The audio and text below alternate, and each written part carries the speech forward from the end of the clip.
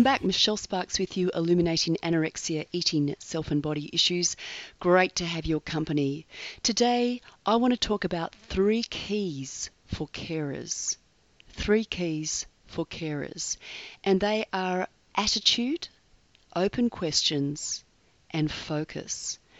And I'm going to go into this in a bit more detail. And the reason I'm doing that is because in the last week I've had a situation that has just brought this question up for someone that I am working with. And at the end of the day, what you want most as a carer, watching someone that you love struggling with an eating disorder, is to keep open those channels of dialogue. Your relationship is such a lifeline to the person that you care for. And it must be overwhelming at times to be watching someone that you love or care for behave in ways that you do not understand and that make no logical sense to you and that really frighten you. So absolutely honouring that reality. And every situation is unique, and it's not easy or appropriate to give pat advice to any, to give general advice to us. Every situation is unique, put it that way. So in this situation, the relationship is between a 19-year-old and a parent. So that can be very different to the relationship between a parent and a 12-year-old. So let me just say that to begin with. But obviously this parent was concerned with her daughter's behaviour for very good reason. She overheard her daughter throwing up.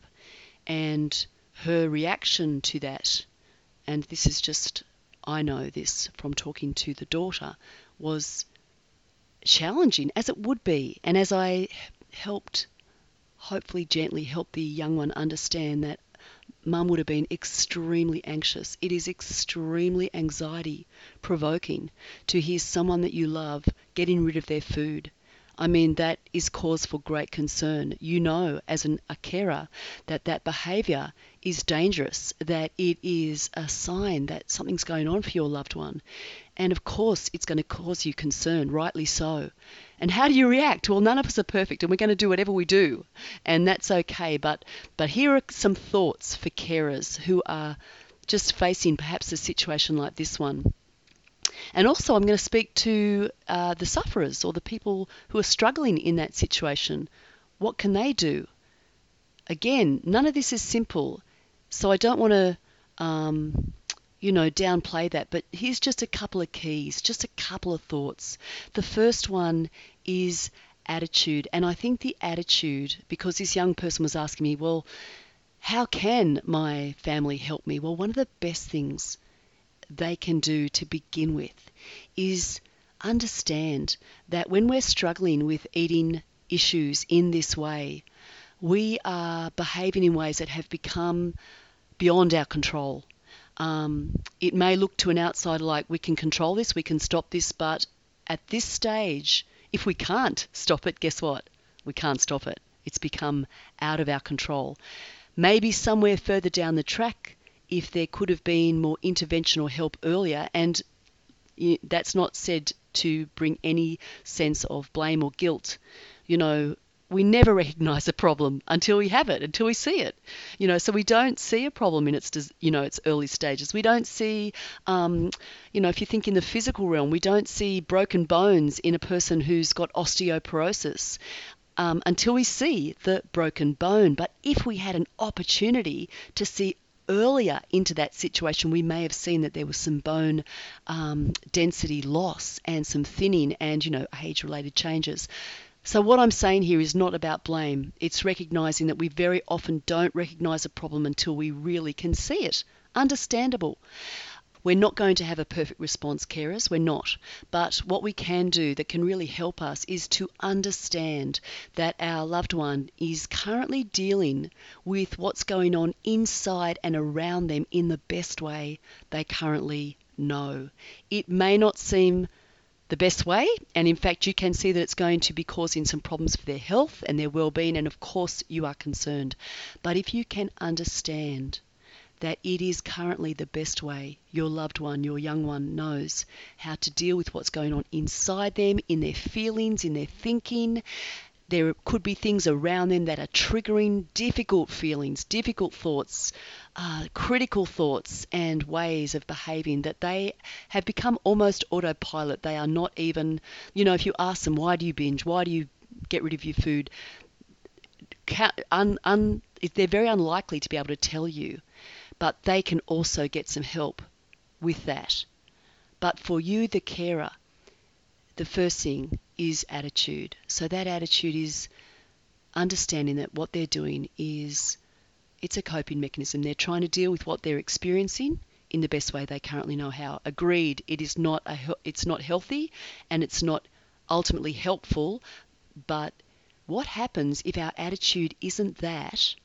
If we can't come in with that kind of breadth of understanding, what happens is we come in a combat mode, and understandably so. We're scared. We're going to be trying to save our young one.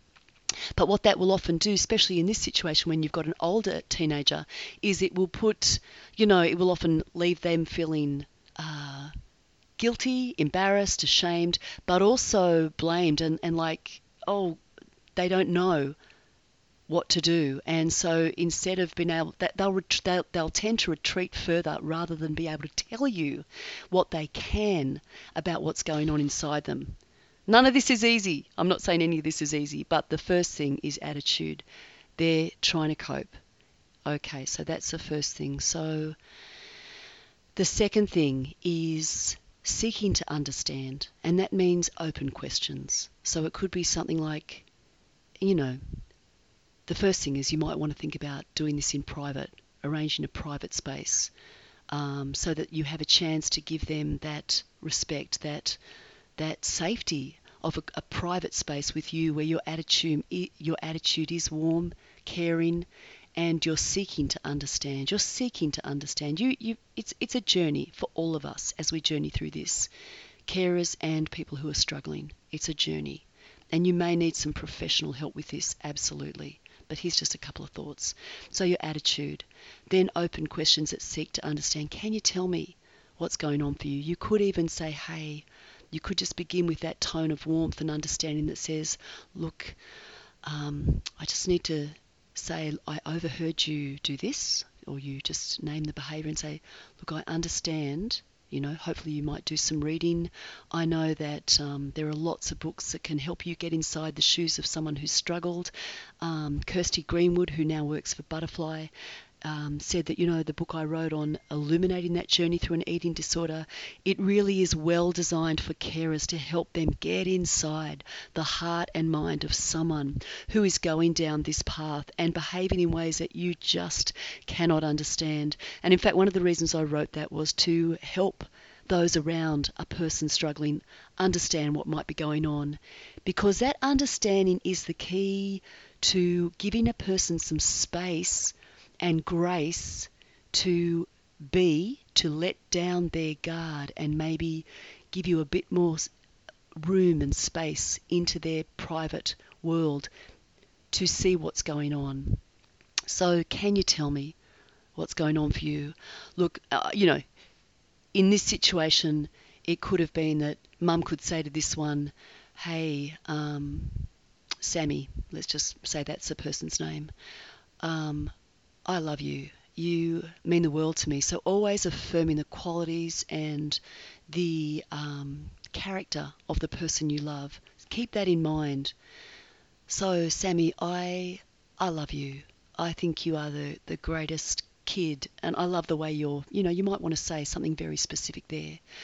I just want to share something with you and just take a moment, see if we can just talk for a moment, because I overheard you getting rid of your food in the bathroom, and it caused me such great concern.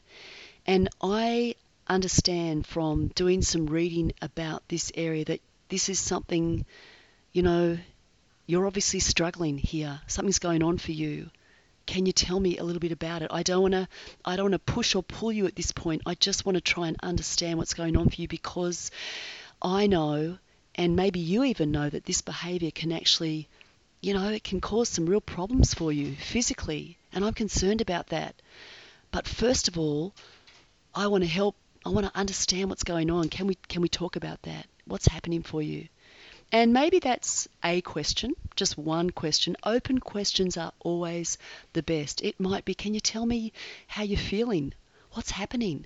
I'd really like to help.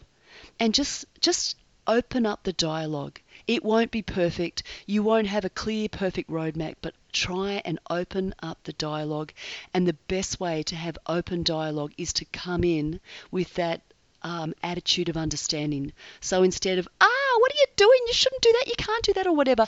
That's just going to immediately put both of you in combat zone, and you're going to be behind your defenses and your armor, and you're attacking. You'll probably both attack each other, and you won't get that lovely dialogue, that pathway, that roadway. If you think of a relationship or dialogue like a roadway between you, we really need to keep that roadway open so that you can hear each other. And if there are blocks in that roadway, we need to try and work at getting them out of the way so you can hear each other. In this situation, carer and young person are, she's a young adult, and so helping her to find some words may be appropriate. Just having that relationship. I'll come back and talk to the young one in a moment.